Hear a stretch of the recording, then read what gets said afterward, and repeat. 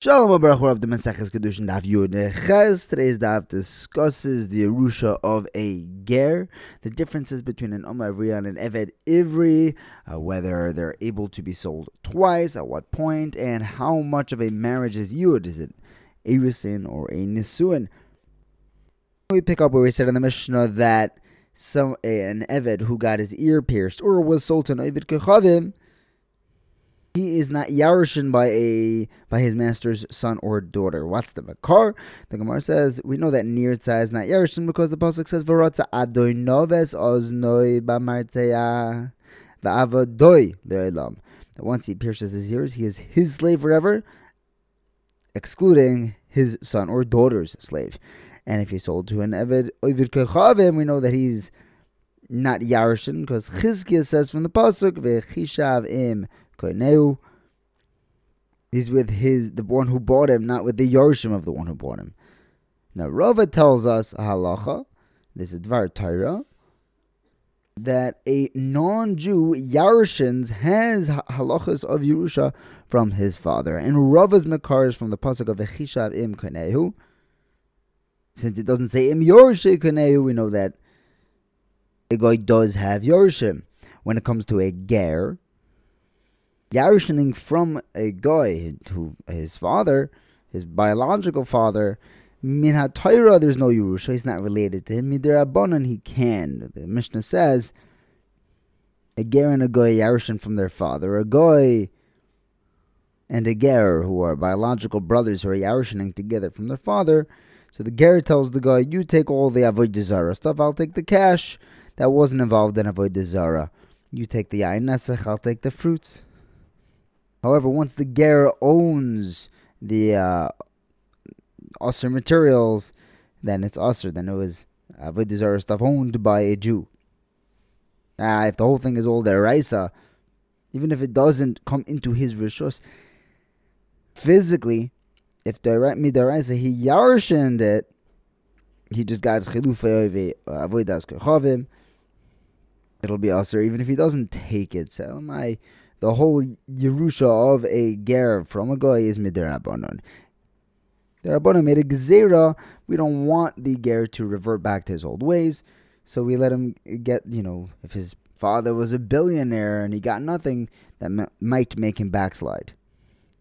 We also have a brayso that says these halachas only apply when he's yarshining, not when it's a shutfus. There he's getting the hana from avodah zarah.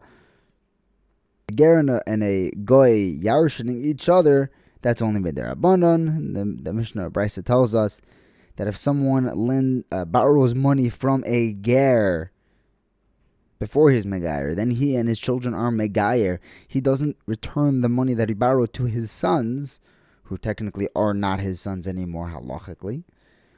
If he does, he didn't just do some wonderful thing. He did not need to do this. They're not going to give him a yasher koichacho. We have another brayso that says that the Ruach HaChamim is noicha himenu. It depends on the situation. Was his child conceived and born not Jewish, or was he conceived not Jewish but was born Jewish? If he was born Jewish, born Bekadusha, then he has the din of a full Yisrael. Even though the inception was before the Gerus. But Rav Chia bar Ovin has a totally different pasuk, a different makar than Rava, teaching us that a ger, that a goy yarshins from his father. He says the pasuk is ki Yerusha le'esav nasate es har seir.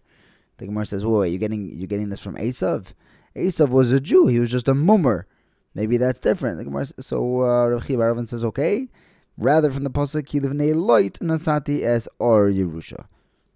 Why does Rav Chia bar Ovin feel the need to come up with a new pasuk? What's wrong with Rava's?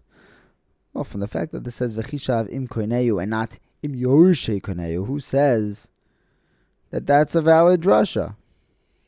It tells me that he has Yarushim. Rava doesn't like Rav Chia bar Ovin's pasuk because maybe any relative of Avraham has a special Yerusha. You can't bring a raya from Esav or even Lot for that matter. Next in our Mishnah, we had said that there are certain things that only Avodim have and certain things that only an Ummah Ivriya has. An Eved goes out after his 6 years, after his master dies, after Yovel, which would not apply by an Ummah Ivriya. But an Ummah Ivriya, on the other hand, she goes out with her Simonim Narus. She cannot be resold. She can be redeemed against the master's will, well, against someone's will, and these halachas would not apply by an Eved Ivri. So we go through every single one of these special halachas. Tell me that these halachas by the Eved Ivri don't apply by the Ummah Ivriya. We learned that the Ummah Ivriya has one thing more than the Eved Ivri, and that she has her simonim, but mashma that they share the other three. Rav Sheshis answers, that was only talking about where she actually had a quasi-marriage to her master. That's when she's not going to go out with Yovel. The Gemara says, well, of course not. She needs a get to go out.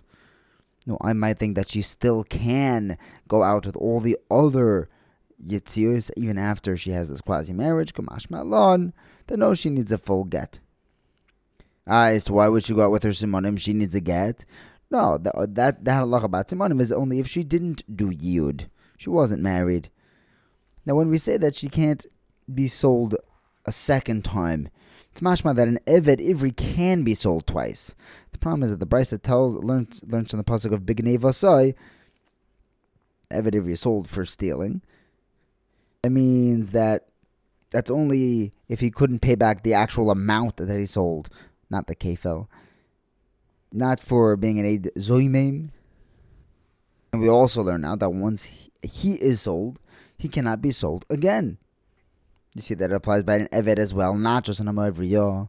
Rava answers, it depends how many times he stole, once or twice. If he stole twice, then he can be sold twice. Abai says, hold on, Rava. When it says Bignei Vasoi, it sounds like the pasuk is referring to many Gnevos. So rather, Abai says if he stole from two separate people, then he could have two separate sales for the two people that he stole from, not the multiple thefts itself. Next, the Gemara learns that if the Eved steals, well, before he's an Eved, he stole $1,000, but he's only worth $500 as an Eved, you sell him twice.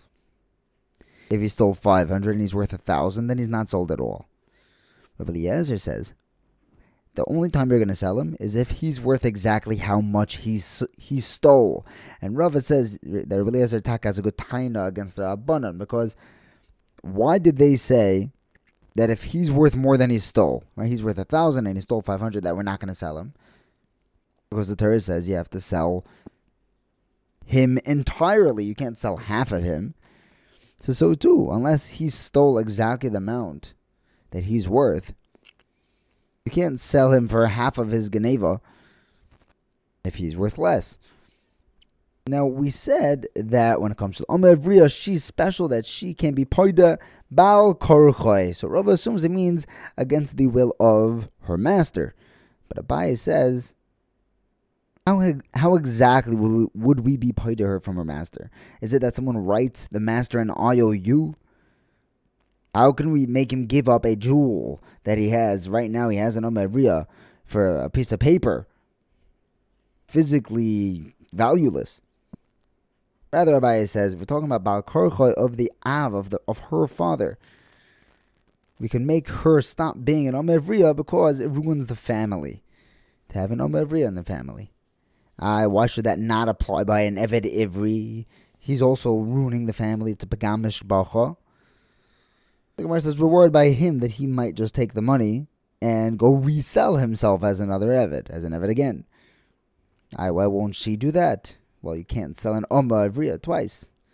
There's all the Shitas of Shimon, says the Gemara. We learn in a Brisa, what's Shitas of Shimon? A person is allowed to sell his daughter to be married and then sell her as a Shivcha. Again to be married and again as a Shivcha. But once she's sold as a Shivcha, you can't, after the Shivcha, sell her to be married.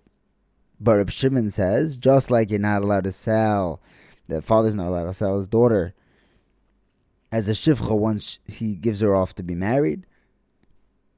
He's machmir and says, no, the father is more limited. He's not allowed to sell his daughter as a shivcha once he sold her as a shivcha. He can't have back-to-back shivchus. That's what we've been saying until now. This is actually Taloi on a Machlokes Tanoim. We had in a brisa with the pasuk of Bevigdoi Ba. What does Bevigdoi Ba mean?